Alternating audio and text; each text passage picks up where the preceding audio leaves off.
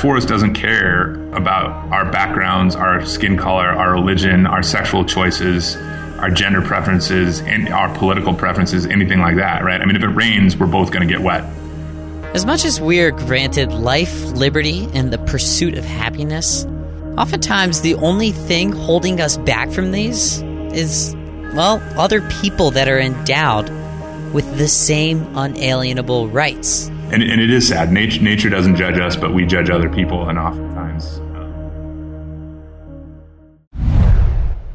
Hello, Meister fans. This episode is supported by Wigwam Socks with their Ultimax moisture control system. They'll keep your feet cool, dry, blister-free.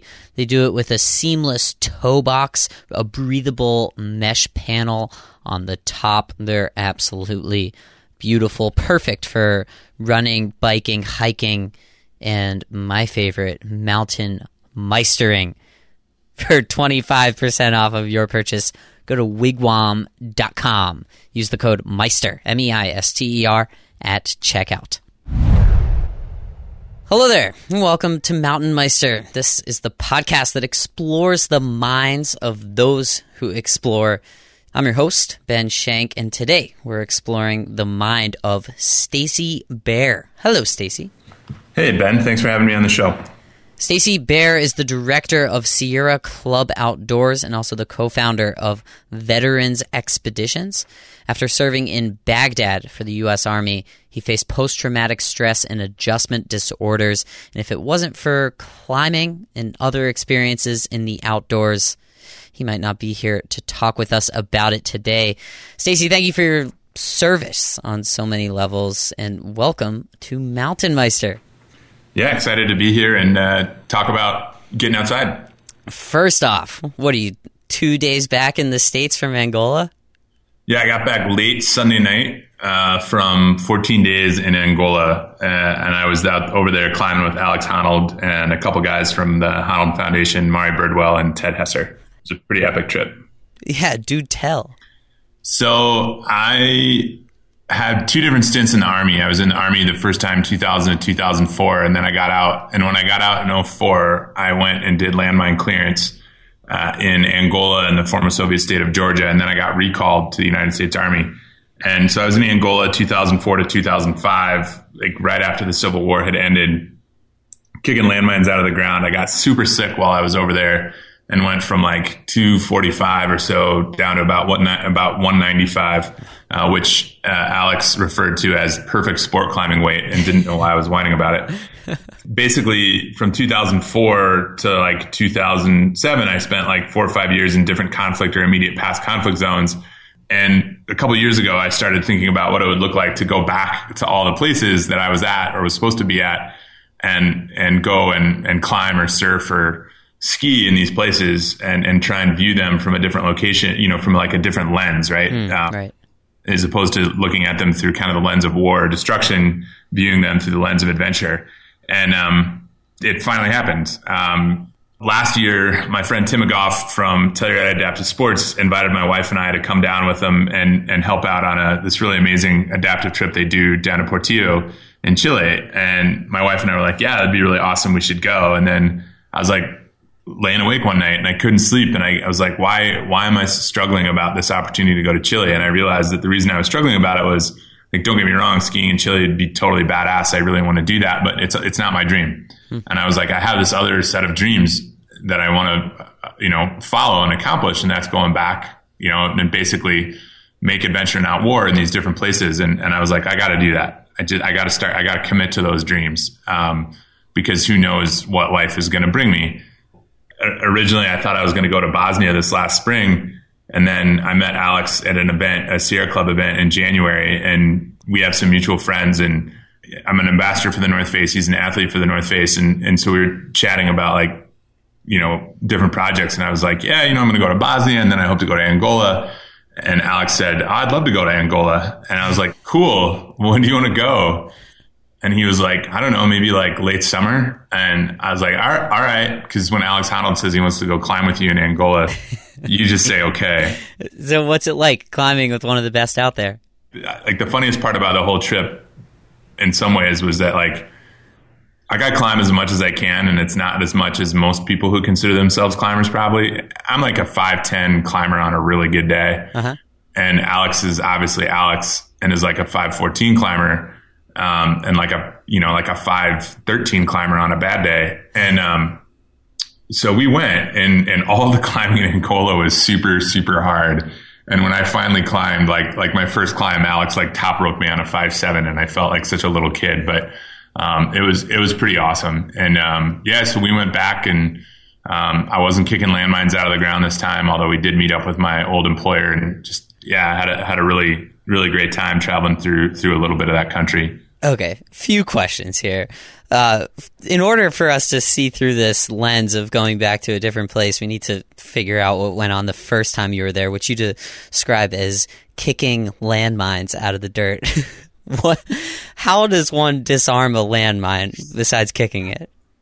Yeah, so a little backstory on that, really. Basically what happened, I was in Bosnia. I was deployed to Bosnia, and I was dating this girl, and she wasn't maybe as into me as I was into her. And I was getting out of the army, and she was going to go do like humanitarian work somewhere. And so I Googled landmine clearance because I wanted to, like, in my mind, prove to her that I was doing something good with my life. And so I actually just sent then a resume off to the first like 3 or 4 names that showed up on that Google search. But you don't actually kick a landmine out of the ground. Right. It's actually a very boring job, landmine clearance by design. You use a metal detector, or you just scrape away at the dirt in front of you if there's too much metal contamination in the ground, or if the ground's too hard to dig in. And then when you find the landmine, you raise your hand, and somebody, oftentimes, eventually it would be me or whoever, would come up and then basically place an explosive right next to the landmine, and then you'd blow the landmine in place. If there was a bunch of landmines, you might actually dig underneath the landmine and let it drop in your hand, and then you'd put it in a box to be blown up later. Wow. If there's an anti-tank mine and it's in pretty good shape, you can oftentimes take the fuse out of it and then use det cord to blow the top off the landmine, and then harvest the explosives inside it for future use as explosives. But I joke that, like, when you're a kid, all you want to do is play in the mud and blow things up, and that's what I got to do for a living for about 2 years, and that's pretty true. It was pretty fun. But why don't the landmines explode when you get close to them? Well, I feel very ignorant asking that question, but I think that's fine. I think it's great that Americans have no idea about landmines work, because we don't have to deal with them. And it was interesting in Angola, the other guys on our team didn't understand all the growth that I had seen and the development I had seen in Angola, because they weren't there 11 years ago when there were landmines literally all over the place. And the Halo Trust and a number of other groups have done a great job taking landmines out of the ground there, and they're over the hill, and that more than half the landmines that they know of in the country are out of the ground. And it's really changed how the country looks in terms of agriculture and access to water and everything else like that. But basically, when you step on to detonate a landmine, you have to step on it, and you step on a little trigger, and the trigger releases typically a ball bearing, which connects a circuit. And that circuit then detonates a charge, which then blasts up through the ground and would blast through your foot or your leg. And they're typically designed to maim you, not kill you, because an injured person in the battlefield, takes another couple people out of the fight, right, to go deal with it, and actually has a more immediate impact on morale. And so, it's very slow work. And like I said, you do use a metal detector, and you move forward really slowly, typically in a 1 meter lane. You'll cover any given piece of ground 3 times before you move forward. If you get a beep, it's basically just a metal detector. You move back 10 centimeters, down 10 centimeters, and then slowly start digging a 10 centimeter box forward.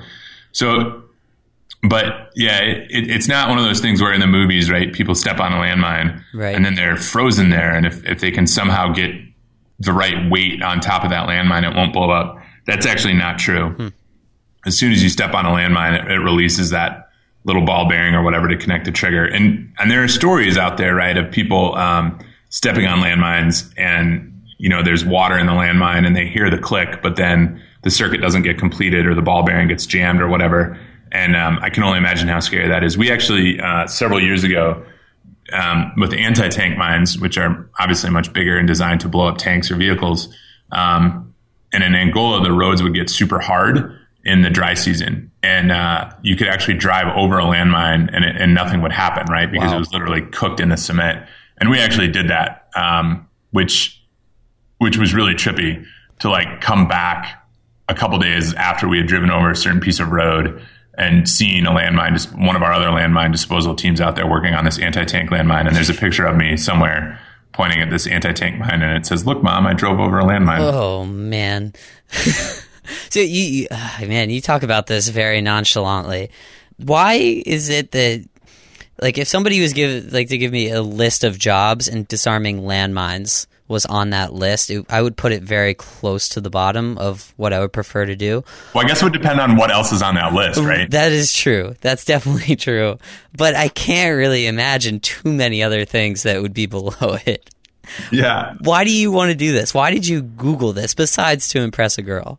Yeah, which totally didn't work. And the other thing was that, like, I would be not in Angola, right? But you'd be home on leave or whatever, and you'd be at the bar, and I was like 25, 26, and I thought this would be like the thing that would impress women the most, right? Does like, it? No, it sounds so fantastic that women think you're just lying to them. Like, I'd be like, yeah, I'd take landmines out of the ground, and the most common response was like, "Why design cookies?" And the first few times I actually thought I met people who design cookies, but it turns out they thought I was lying, so they were just lying back to me. Right. Yeah, I think why did it, ultimately, living in Bosnia, when I was stationed in Bosnia, you see a lot of boys and girls and men and women who are missing legs or arms because of landmines, and they're not able to people aren't able to live a normal life, right? Their fields are full of landmines. They can't get back to their normal life. And, America's foreign policy response, I think, has been very confusing for anybody in the United States, let alone people in the countries where we've intervened, militarily or not. And in 2004, when I got out of the Army, I was really confused as to what the United States was doing. And I think that confusion, persists, right? And I think that confusion has persisted over the last 11 or 12 years, as we've changed what it is. We went into Iraq for weapons of mass destruction. Then it was the global war on terrorism. Then it was to support democracy. And then we just left, and now we have ISIS, and Afghanistan is the same kind of way. And it's just really confusing. And the nice thing about landmine clearance is, in a way, it was an opportunity, and I'm privileged enough to say this, but in a way it was an opportunity just to settle my head and do some pretty objective good in the world that didn't have a lot of subjective questions around it, right? Taking landmines out of the ground is a good thing. Yeah. Full stop. And it's pretty black and white. Well put. So now we look at the second lens, through the adventure lens, your trip to Angola. Did it meet your expectations? Yeah, it totally blew my mind. I still don't think I really understand that I've just already gone and come home from Angola, and that I spent 2 weeks there, walking around and climbing rock. In Angola, they figured out that Alex was a celebrity. They didn't necessarily understand why he was a celebrity, but he was a celebrity. He's somebody famous coming to Angola.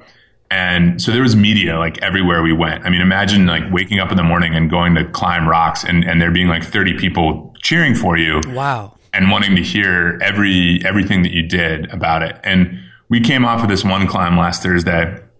Alex was feeling under the weather, and we went out and just kind of messed around on this relatively chill problem. This route called the Stegosaurus. It's like a 2-pitch 5/8. And it's like a big deal for me to free solo it. For Alex, obviously it wasn't, but we came down, and there was this reporter who had been waiting for days to get an opportunity to speak with Alex. And he asked Alex, he's like, "Was there any fruit up there?" And Alex was like, "No." He's like, were there any animals? No. What about ferocious animals? No. Was it a nice place to sleep? And could you sleep up there? And Alex was like, "Well, you could, but like, I don't think we would." And the guy's like, "Then why did you climb?" And you kind of realize the absurdity of rock climbing. Yes. And in a way, the absurdity of travel to Angola to go rock climb, right? Because the other question was, don't you have rocks in the United States? that you could climb? Or don't you have beautiful things in the United States that you could climb? And so you kind of think about the absurdity of adventure as well. Yes. But at the same time, it was really incredible. I mean, it was awesome to be able to go back, and they were happy to have us. And for me, rock climbing wasn't the end goal, but rather a way to frame the trip for a journey, right? Whereas I think for some of the other guys, climbing was the purpose, which is great. And I think you can, in one trip, you can hold so many different objectives and purposes and reasons for being. And I think that's one of the wonderful things about adventure. But yeah, you really do realize just the absurdity of rock climbing. And I think a question that kept running through my mind is, do many of the Angolans who are working just to survive, right, at this very base level of survival and the lowest pyramid or the lowest part of Maslow's hierarchy, do they look out and see these beautiful rocks and mountains? Are they awed by them? Or is it just another intrusion into their day-to-day survival? Right. Yeah. Very good way to put it with Maslow's hierarchy of needs.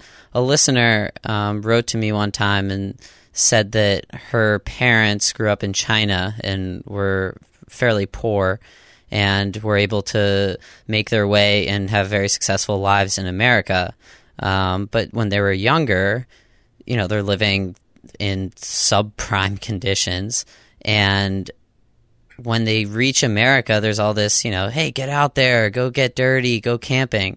And that's the last thing they want to do, right? They've spent their time. They don't want to get out there and get dirty. They're just happy to be clean. It's a weird juxtaposition. Yeah, it is, especially because they're working to get clean and to stay clean and to live healthy lives and to drink clean water. And here we are, and we roll in, and we have this massive carbon footprint to get there, and we're drinking bottled water, and there is that juxtaposition. And why do you do it? And I think you do it and you come back home, hopefully, and work harder to offset both the carbon footprint, but then to create a world where the Angolans, as well as the community you're in, can thrive and flourish, right? And I mean, there's a solar part of the project that we were doing with the Honnold Foundation and clean energy work and everything else like that. And I do think there's a ton of value to adventure. I think there's a lot of value both to the individuals who are doing the adventure, the people they meet, as well as the stories we come back and tell. Because honestly, at this point in the world, it seems like we're going to intervene in countries anyway. We might as well intervene by sending people over to do joyful things and push themselves physically and mentally, as opposed to plant more landmines in the ground or try and sweep through the country with our own ideologies as to how the world works.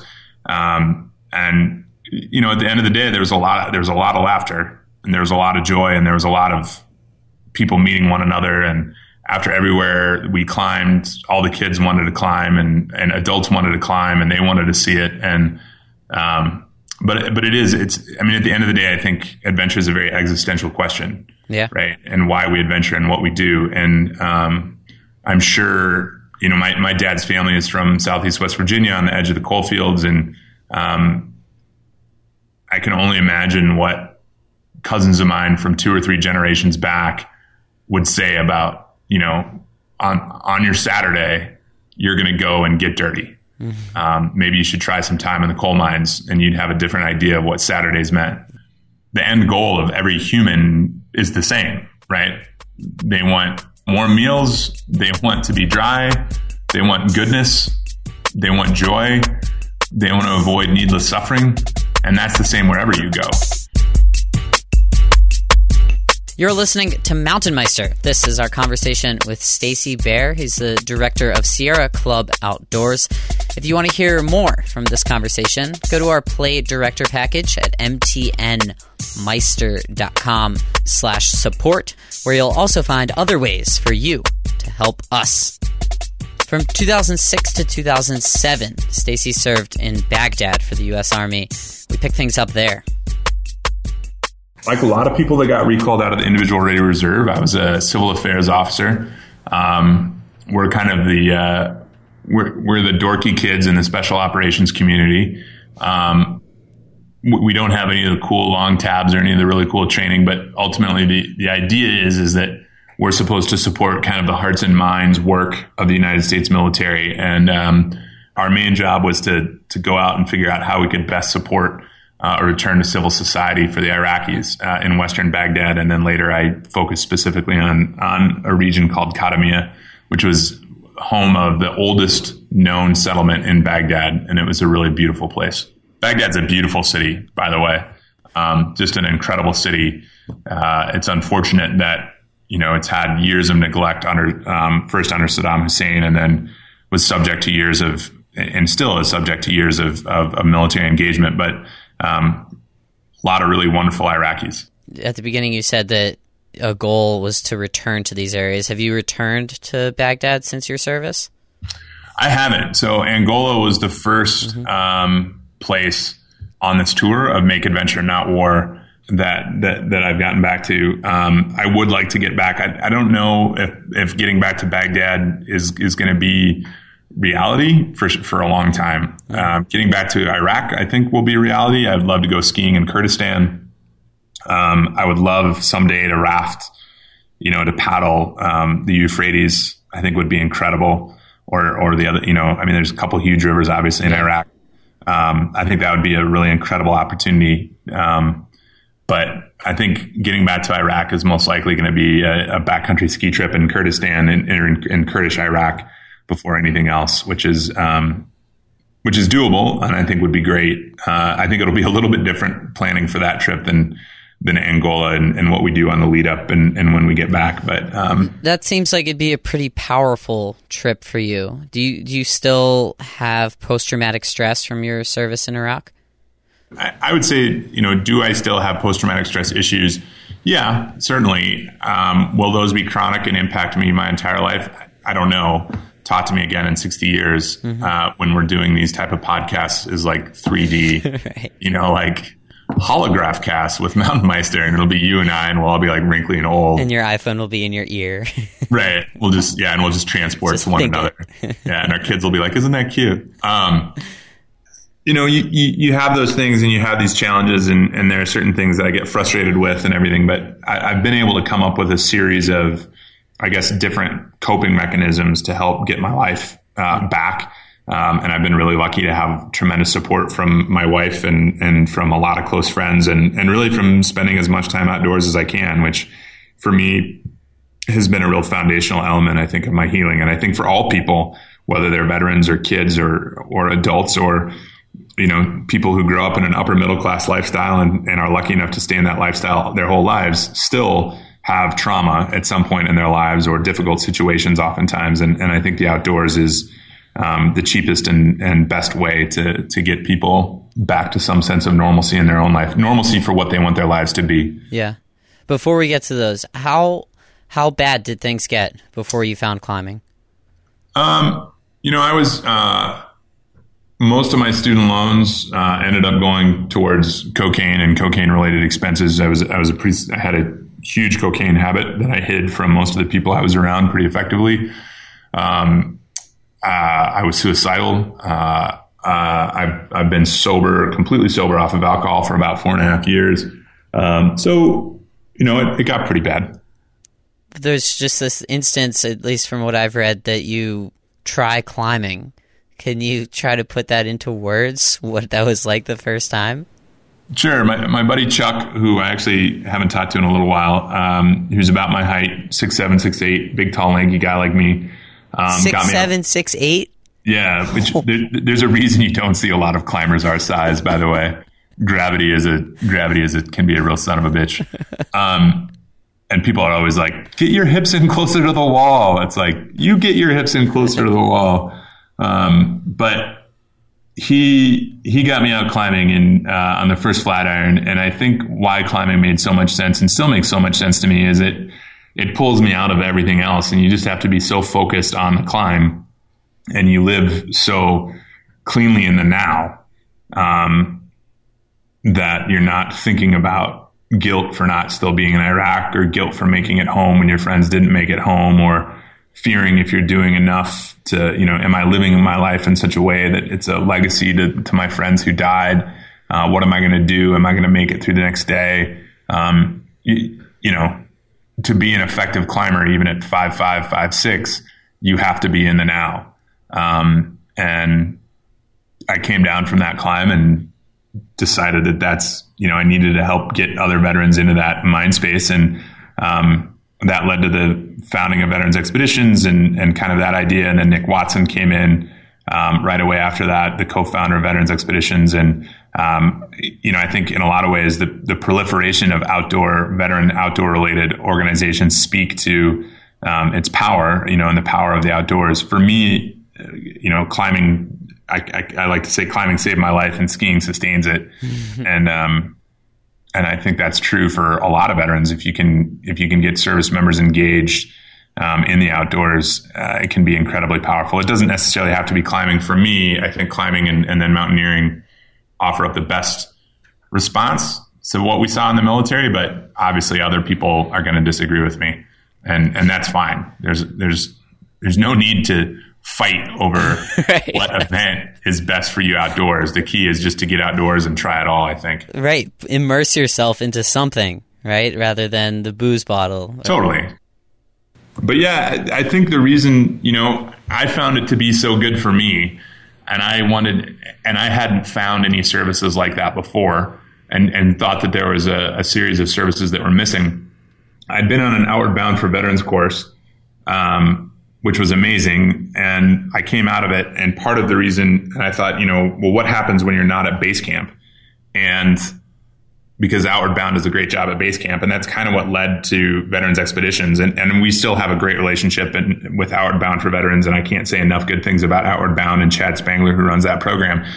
But, and there's a lot of, like I said, there's a lot of other organizations that are doing it. There's an umbrella, you know, who's trying to pull it all together called R4 and Bert Gillette, and they're doing great things. But with Veterans Expeditions and now the Sierra Club, it was just to fill a need. And, you know, I learned in our OTC from Master Sergeant Timothy Lindsay that when there's a job to be done and nobody's doing it, you just have to go do it. Huh. And I guess that has always rung with me. Or stuck with me. And the other comment that stuck with me from Master Sergeant Timothy and Lindsay was, you know, more or less, you need to live your life as a crap umbrella. And that is, if you can ensure that those around you remain as crap free from the world, and let them do their jobs, they'll lift you up. And I think Veterans Expeditions is a perfect example of that. If you can just get those people out into the outdoors and get them on their own, they'll lift up their communities when they get back, because they'll see that they can do things that maybe they forgot they had the strength and the power to do. And they begin to have confidence and camaraderie and find purpose and hopefully meet other non-veterans in the outdoors and realize that non-veterans have a lot to give to them and that they're part of a larger community and that they have a lot to learn from non-veterans and non-veterans have a lot to learn from them. And it just kind of becomes this really beautiful, righteous cycle. Right. But yeah, I just started it because I saw a need there. I like this military advice. It's a little philosophical, but it's very direct. Yeah. I mean, it is a little philosophical. Tim Lindsay, dude from Arkansas, he's still running around, I'm sure, out there changing the world in his own way. But he had to get through our thick skulls as young, predominantly drunk freshmen at the University of Mississippi in the mid-90s. And he did it. And it's funny how those lessons you learn when you're young stick with you. Yes. Are there any other lines that you'd like to share? I could listen to these all day. Yeah, I should think about them. Another good one is, this is also from a senior NCO. Most of my strong life lessons come from senior NCOs or junior NCOs, non-commissioned officers. You can stand upside down in a bucket full of shit for at least a week. So what are you complaining about? And I never really actually understood what that meant. But it kept me from complaining. We might have to post some of those quotes on your Meister profile page. That'll be on our website, mtnmeister.com. You're very involved in the Sierra Club. Can you talk a little bit about what you're doing there? Sure. The Sierra Club Outdoors is, I think, the heart and soul of the Sierra Club, which is we exist to explore, enjoy, and protect the planet. We get out about 250,000 plus people a year outside. We have a strong military veterans program that through all of our programs at Sierra Club Outdoors, we impact about 13 to 15,000 service members, veterans, and their families we get at about 15,000 kids and adults who otherwise might not have a chance to get outside through our Inspiring Connections Outdoors program. And then another 230,000 members and participants come through our 63 different chapters that are spread out throughout the country.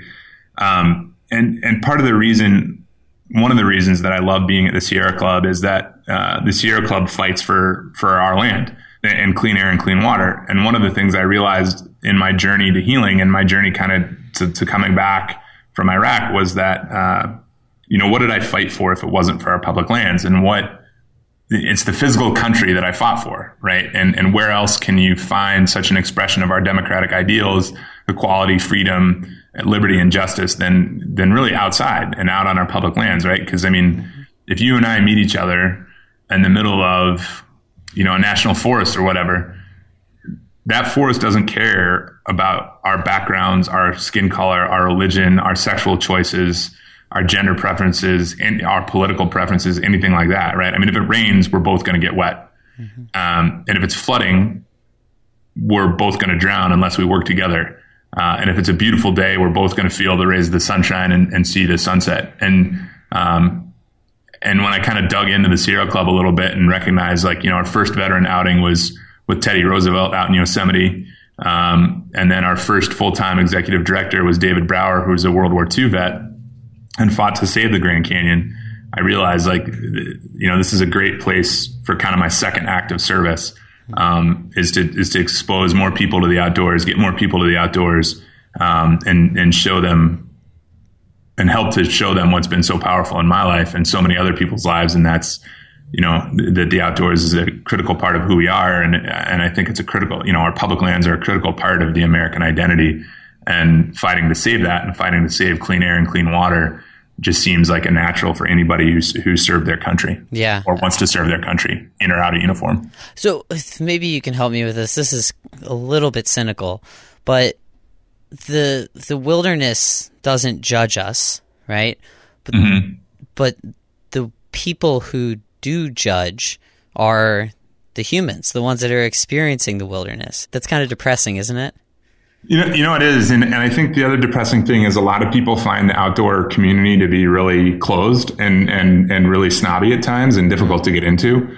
If you're not climbing 512, good enough, if you don't have a brand new pair of skis, or you're not crushing double blacks at the resort or whatever. And I think that's a real tragedy because, I've met so many great people in the outdoors, and guys like Alex Honnold doesn't give a crap what I climb, more so than the fact that I'm at least out there giving it my all.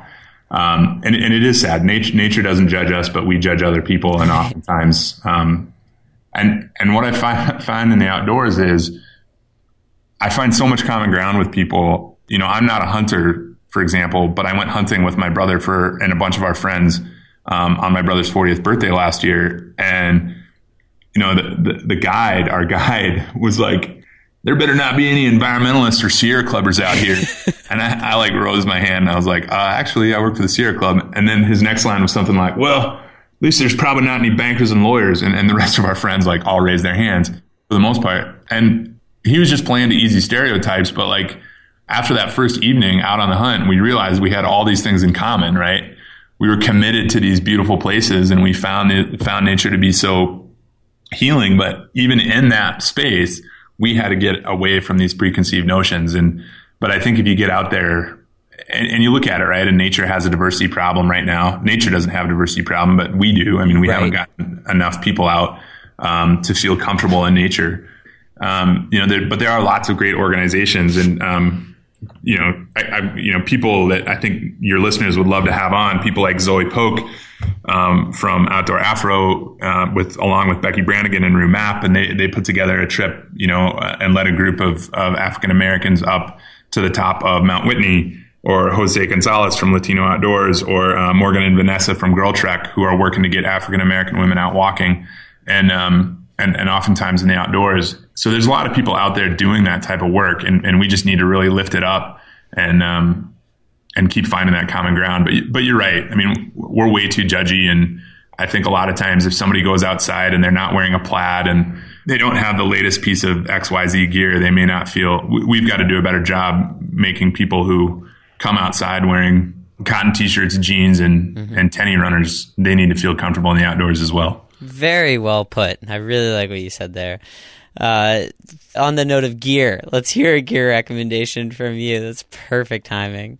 Something that our listeners should have, but shouldn't be made fun of for not having. Exactly. Like this is yeah, I just said that, and I'm a total gear dork. Right, exactly. My basement is full of gear for very specific reasons, some of it which I've probably never even used or will only use once. But my favorite piece of gear right now is the Cinder climbing pack from the North Face. It's like the Cinder 55. Everything I get, I rarely get the day packs or anything else like that because all my gear is just so big that a day pack doesn't work for me if I have to put in a pair of climbing shoes. It probably looks tiny on you too. It does. Even this pack looks tiny, and people are always like, "Why? You should change that." But it's the best climbing pack. I love it. It's super clean. It's basically just an old style rucksack, ripstop canvas. It doesn't leak. You can run through Angola for 2 weeks with it, and it's just as good as when you took it out of the box.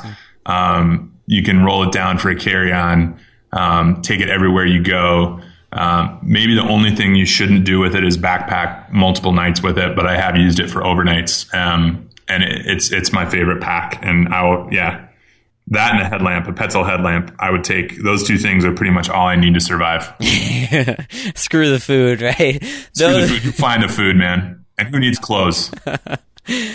Those on Stacy's Meister profile page on our website, mtnmeister.com. Finally, who do you want to hear as the next Mountain Meister? You dropped a couple of names there.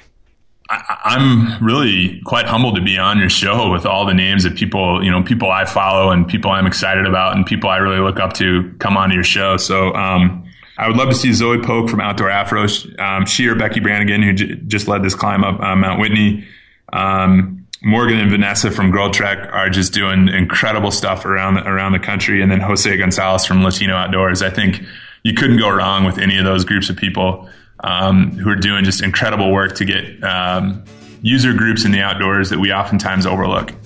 Keep an ear out for those guys and girls, guys and gals, on a future episode of Mountain Meister. Stacy Bare, awesome having you on the show today. Thanks so much for joining us. Dude, thanks. This has been a lot of fun, and keep up the great work. It's an awesome podcast.